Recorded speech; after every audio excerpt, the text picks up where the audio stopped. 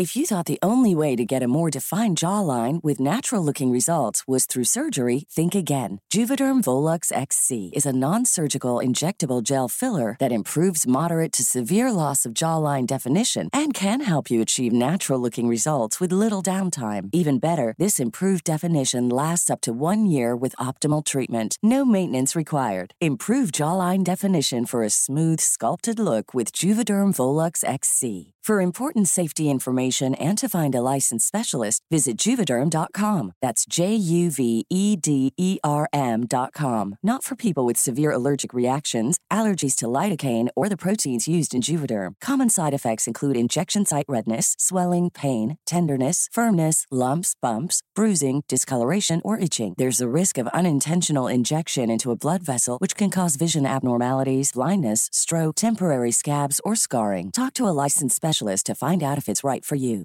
Millions of people have lost weight with personalized plans from Noom. Like Evan, who can't stand salads and still lost 50 pounds. Salads generally for most people are the easy button, right? For me, that wasn't an option. I never really was a salad guy. That's just not who I am. But Noom worked for me. Get your personalized plan today at Noom.com. Real Noom user compensated to provide their story. In 4 weeks, the typical Noom user can expect to lose 1 to 2 pounds per week. Individual results may vary. This episode contains descriptions of violence and discrimination against the LGBT community and may be triggering for some listeners. On the night of May 11th, 2003, Sakia Gunn was returning home from a night out in Greenwich Village, Manhattan with her friends. But a volatile encounter with 2 angry men at a bus stop in downtown Newark that night would turn fatal for Sakia Gunn, who was just 15 years old. The murder of Sakia was vicious and cruel, but unfortunately not a singular event. Her untimely death would spark a community-wide revolution, one that rallied for safety, justice, and representation for the LGBTQ community. Over a decade later, a Washington, D.C. woman named Kerrice would be the target of a brutal murder. Like Sakia, she too was a proud lesbian and the victim of a cruel crime. Kerrice's body was found shot to death in the trunk of a car that was set on fire. Who is her killer, and what was their motive? I'm your host, Nisa. Welcome to the Lost Crimes Library. Let's unearth the vicious murders of Sakia Gunn and Kerrice Lewis.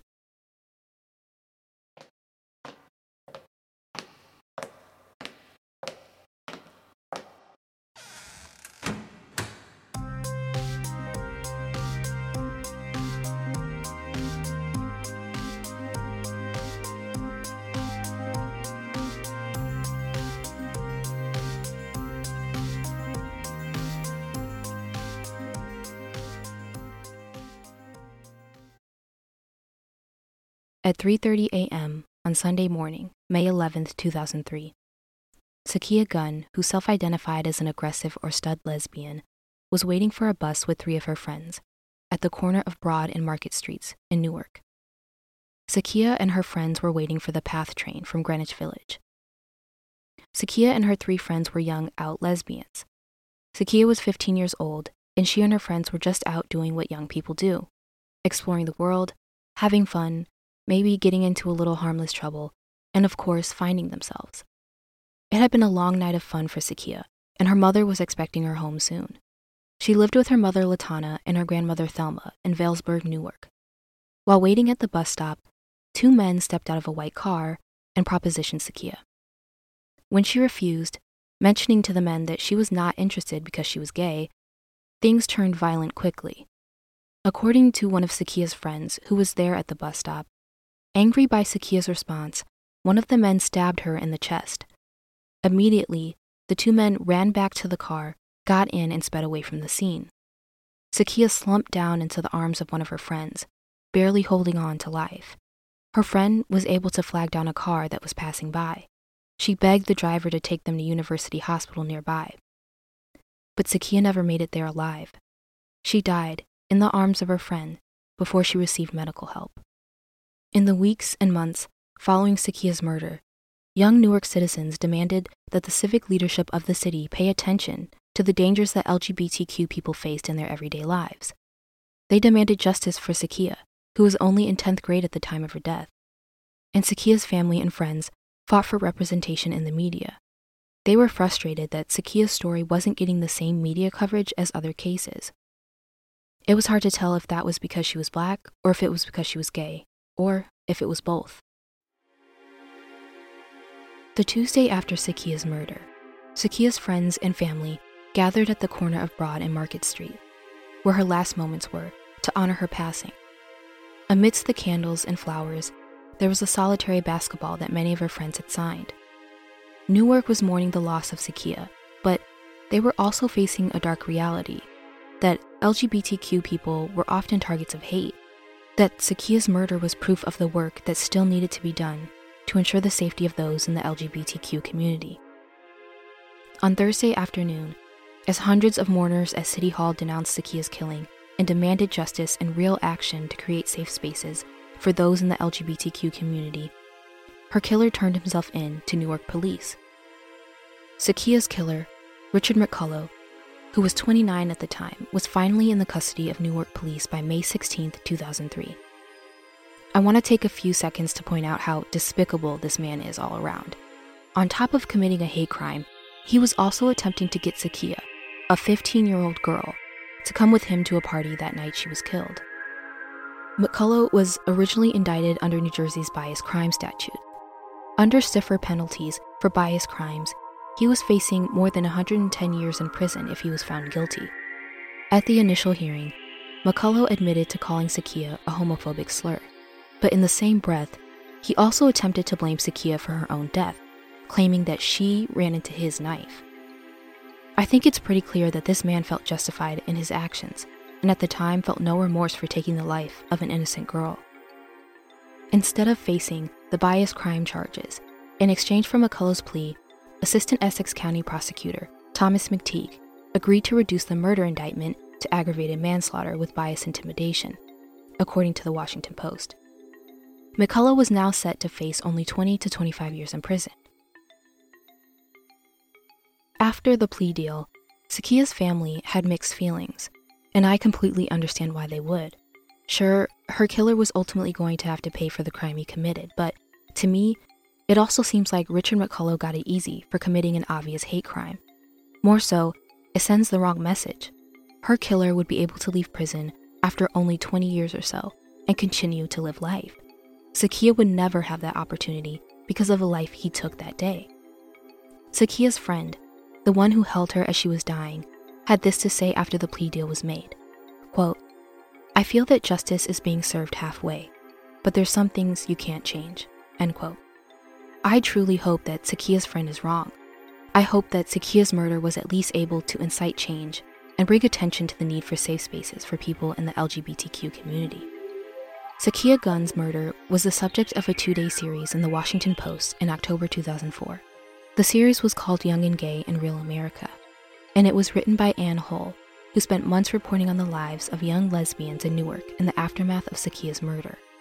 The commitment to tell these stories by reporter Ann Hull could not distract from the obvious choice by other media outlets not to cover Sakia Gunn's case with the same enthusiasm as other cases that had white victims at the center. Using the LexisNexis database, a company that makes legal and journalistic documents more accessible electronically, Kim Pearson, a professor at the College of New Jersey, compared the media coverage of Sakia Gunn's death to the 1998 murder of Matthew Shepard. It turns out 659 stories were found in major newspapers about Shepard's murder, compared to 21 articles about Gunn's murder in the 7 months following her death. Matthew Shepard was a student at the University of Wyoming who was beaten, tortured, and left to die on October 6, 1998. His killers, Aaron McKinney and Russell Henderson, were arrested shortly after the attack and charged with first-degree murder. His case received significant media coverage, and there was constant debate about what role his sexuality, as a gay man, played as the motive for the commission of the crime.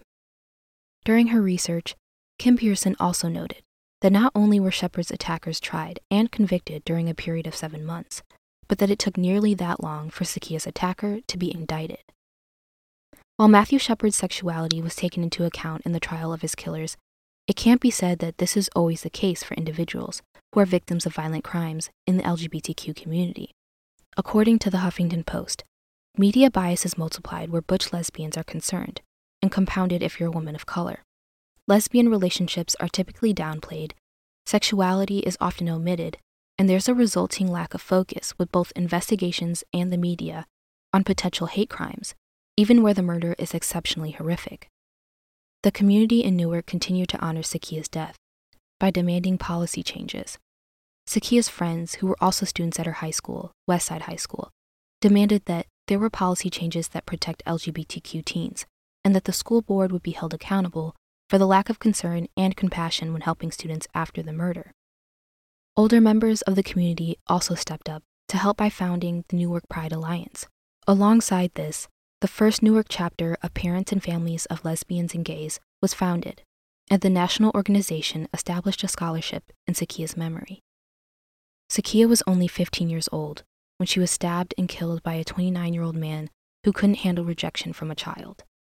Richard McCullough was predatory, hateful, and unremorseful. Sakia was killed because she was lesbian. She was murdered just for being herself. Although the justice system didn't consider her and the media ignored her, her community and her family and friends made strides in making Newark a safer place for the LGBT community. Even though it's not their job to, they committed to ensuring that no one would ever forget her name or her story.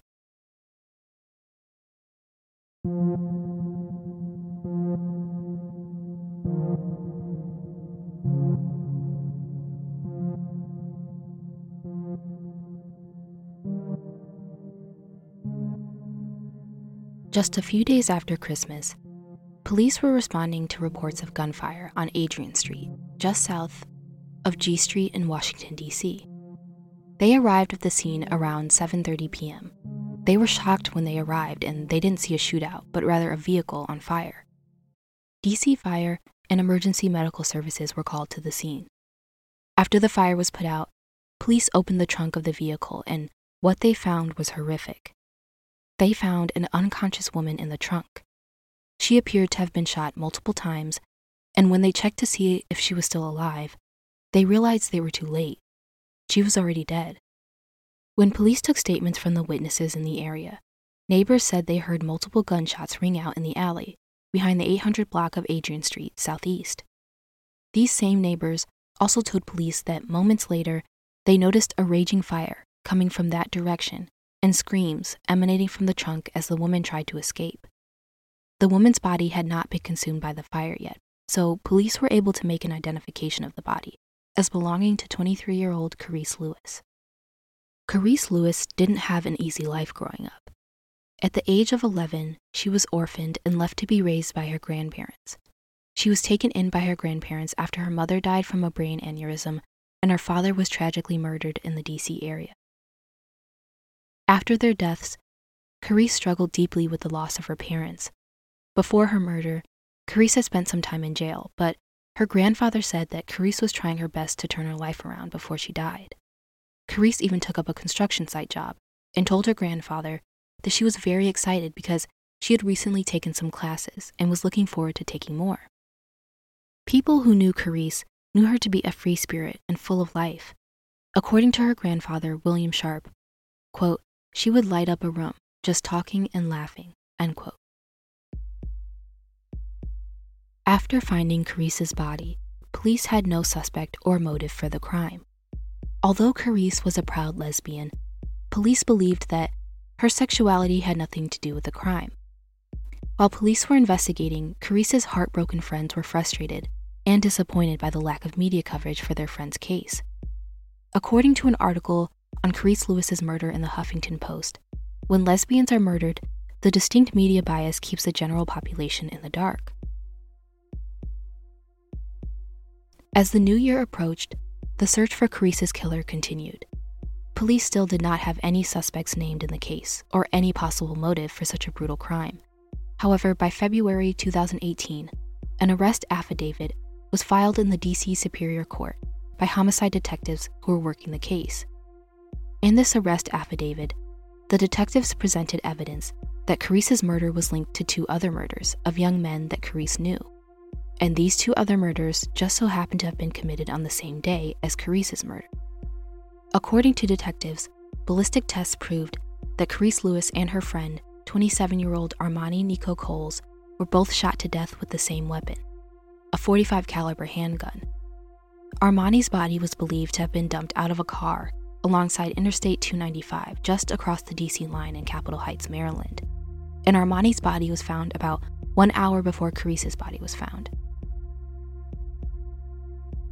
On January 9th, 2018, Prince George's County Police charged 20-year-old Malik Nathan Lewis with the first-degree murder of Armani Coles. Although they shared the same last name, it was never mentioned in the affidavit if Malik Lewis was related to Kerrice Lewis in any way. About a month after the arrest of Malik Lewis, on February 10th, 2018, another affidavit was filed. This one was for the arrest of 23-year-old Ashton Briscoe for Kerrice's murder. The affidavit cited that witnesses saw two men standing over the trunk of Kerrice's car, a 1998 Lexus, just after the witnesses heard the gunshots in the alley where Kerrice's car was parked, around 7:20 p.m. on December 28, 2017. At least one of the witnesses told police that they saw two unknown men run away from the car seconds after it was consumed by the flames. They also told police that they saw these men enter another car through the rear passenger seat and front passenger seat, with a third person in the driver's seat. And this same witness recalled watching the car speed away from the alley. According to detectives, an autopsy report showed that Kerrice was shot 15 times, and that it was in fact the gunshot wounds, not the fire, that killed her that night. Was it possible that Malik Lewis, who was charged with killing Armani Coles, was also there when Kerrice was murdered? Did Malik pull the trigger, or did Ashton Briscoe? And who was the getaway driver? When detectives first questioned Ashton Briscoe about Kerrice's murder, Briscoe denied he had anything to do with it, but his story quickly changed after he was confronted with evidence that police tracked his cell phone calls and signals. They explained to Briscoe that this evidence placed him at the site of the murder. He then confessed to police that he was at the scene of the crime, but only as the driver of the getaway car. He clarified with police that he didn't know beforehand that the other two people he was with planned to kill Kerrice. And if you're like me, you're probably wondering if this guy is just downplaying his role in the crime, or even if what he's saying could be true. Well, according to U.S. Attorney Thomas Saunders, Briscoe's alibi could be partially backed up, saying Briscoe's role in the murder was to, quote, serve as a lookout for witnesses and law enforcement, end quote. Even if Ashton Briscoe was only the getaway driver, he could still be legally charged with murder. According to the Washington Blade, under DC's criminal code, anyone who aids and abets the commission of a murder or is part of a conspiracy or plan to murder someone can be legally charged with the murder, even if they're not the person who fired a gun or used another means to kill the victim. It turned out that Ashton Briscoe was tied to another murder, the murder of Armani Coles. Cell phone records obtained by the investigators for Briscoe's phone, as well as the phones of the other two accomplices Briscoe identified, proved that these three individuals communicated with each other on their respective phones earlier that day on December 28th. Not to mention, phone records also showed that Briscoe was at or near the site of where Armani Coles' body was dumped out of a car along Interstate 295, 1 hour prior to Kerrice Lewis's murder. All that was left for detectives was to figure out the motive. Why did these individuals want to kill Kerrice Lewis? Thanks to a few tips from people who knew Kerrice Lewis and Ashton Briscoe and the other two suspects, detectives speculated that one possible motive for Kerrice's murder could have been revenge. The theory was that Kerrice was targeted in an act of revenge because of her association and possible friendship with the man charged in killing someone named Ronze Green. Ronze Green was shot to death in the parking lot of a 7-Eleven on December 28, 2017 at 11:20 a.m., the same day as Kerrice's murder. Police felt comfortable with this theory for motive because they learned through cell phone chatter and phone signal locations that someone named Dennis Whitaker and a person only identified as Suspect 1 at the time, along with Ashton Briscoe, visited Ronze Green in the hospital that he was taken to after being shot. It could be implied that police considered the visit to the hospital to see their dying friend as support for the theory that Ronze Green's death prompted at least Malik Lewis and Suspect 1 to decide to kill Armani Coles and Kerrice Lewis in retaliation. The man responsible Ronze Green's murder was arrested December 31st, 2017, just a few days after Kerrice was murdered. It turned out that Dennis Whitaker, who was 23 years old at the time, was Ronze Green's killer, but also a known associate of Kerrice Lewis and Armani Coles. However, by February 2018, Malik Lewis was still not charged in Kerrice's murder. Ashton Briscoe told detectives that on the night of Kerrice's murder, Malik Lewis gave him the keys to a car, a black 2017 Toyota Camry that turned out to belong to Armani Coles, the young man who was found dead on the same night as Kerrice. According to Briscoe, Malik asked him to drive the car and follow Malik, who would be driving another car that turned out to be Kerrice Lewis's 1998 Lexus. Briscoe told police that he never knew that these two cars belonged to one dead person, and soon-to-be deceased Kerrice. Ashton Briscoe told police that he did what Malik asked and followed him to the alley on Adrian Street, where Kerrice's body would be found soon after. According to a statement from Ashton Briscoe, once they made it to the alley, Malik suddenly stopped the blue Lexus and told Briscoe to drive the Camry to the end of the alley and wait there. Malik Lewis allegedly told Ashton that he had left something and needed to go back for it. After waiting at the end of the alley for 10 minutes, Briscoe said that he suddenly heard gunshots ring out. Then Briscoe told police that he saw Malik and Suspect 1 running away from the blue Lexus and towards the car he was in, the Camry. In an arrest affidavit, Ashton Briscoe basically corroborated the witness statements that were given to police, saying Suspect number 1 entered the Camry through a rear door, and Malik Lewis entered the vehicle through the front passenger door and sat in the passenger seat while holding a gun. The affidavit adds, quote, "Following this, investigators were able to determine that the cellular phones used by Defendant Briscoe, Malik Lewis, and Subject number 1 moved 2 to 3 miles south from the Armani Coles homicide to the area of the Kerrice Lewis homicide. All 3 phones were in the area of the Kerrice Lewis homicide at or near the time of her murder," end quote. The affidavit didn't say how or where Malik Lewis obtained possession of Kerrice's car, or where and when she was placed in the car's trunk. It also didn't mention where Malik Lewis allegedly shot Armani Coles, and how he or someone else obtained possession of Armani's car before his body was dumped along the side of Interstate 295. Even though police had one of the suspects in custody, they still had 2 more suspects to arrest in the murder of Kerrice Lewis. More than 5 months later, police finally announced the arrest of the second suspect, who was named as Marcel Vines, the person often referred to as Suspect 1 or Subject 1 by police.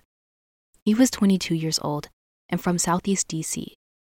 Vines was charged on August 22, 2018, with first-degree murder while armed in connection with Kerrice's death. A few days later, the third suspect, Malik Lewis, was finally arrested and charged with first-degree murder while armed. And it was also revealed that Malik and Kerrice were not related to one another. Since January 9, 2018, Malik Lewis was being held at the Prince George's County Jail for the murder of Armani Nico Coles until he was transferred to the DC Homicide Branch office for the murder of Kerrice Lewis. In an August 7th affidavit, filed in DC Superior Court in support of Marcel Vines' arrest, DC Police Homicide Detective Brian Wise stated that evidence obtained by investigators showed, quote, "probable cause existed to believe that Marcel Vines, Malik Lewis, and Ashton Briscoe knowingly and willfully conspired and agreed to kill Armani Coles and Kerrice Lewis, and knowingly and willfully participated in the homicide of Armani Coles and Kerrice Lewis within Washington, D.C., end quote. It was also revealed in these documents that detectives later learned that the Camry Malik drove was actually a car that Armani Coles had rented a few days prior to his murder, leading detectives to believe that he and Kerrice Lewis were each abducted and killed, most likely by the suspects inside their own cars. However, the charging documents didn't reveal which or how many of the 3 men arrested for the 2 murders shot the 2 victims. Also, it wasn't made obvious if police believed that Kerrice was in any way targeted because of her sexuality. The story of Kerrice Lewis is tragic. She lived a troubled life, but she was taking steps to turn it around. And before she ever got the chance, she was gunned down and left to die in a burning car, all because she was associated with the wrong person. Her sexuality may not have been the reason why she was murdered, but it was a significant part of who she was. Although she lost her parents young, it is clear that she was loved by family and friends. Her ex-girlfriend and best friend Mercedes talk to her every day, but must now figure out how to live life without her. Kerrice's story is worthy of being told. Just because she wasn't a straight white woman doesn't mean that her life was any less important or that she was any less of a victim. The media's choice not to provide appropriate coverage of the case only perpetuates a culture of apathy towards violence against the LGBTQ community, and makes it seem like Black lesbian women aren't likely targets of violence the same way as other communities are. The stories of Sakia Gunn and Kerrice Lewis are proof that we have a long way to go in making the world a safer place for everyone.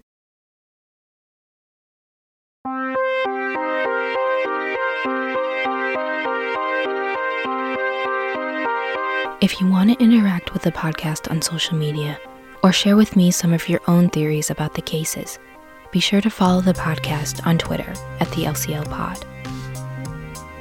Don't forget to share the podcast so we can get more attention for these very important cases. And don't forget to follow the Lost Crimes Library so you won't miss any new episodes. Thank you for supporting the show.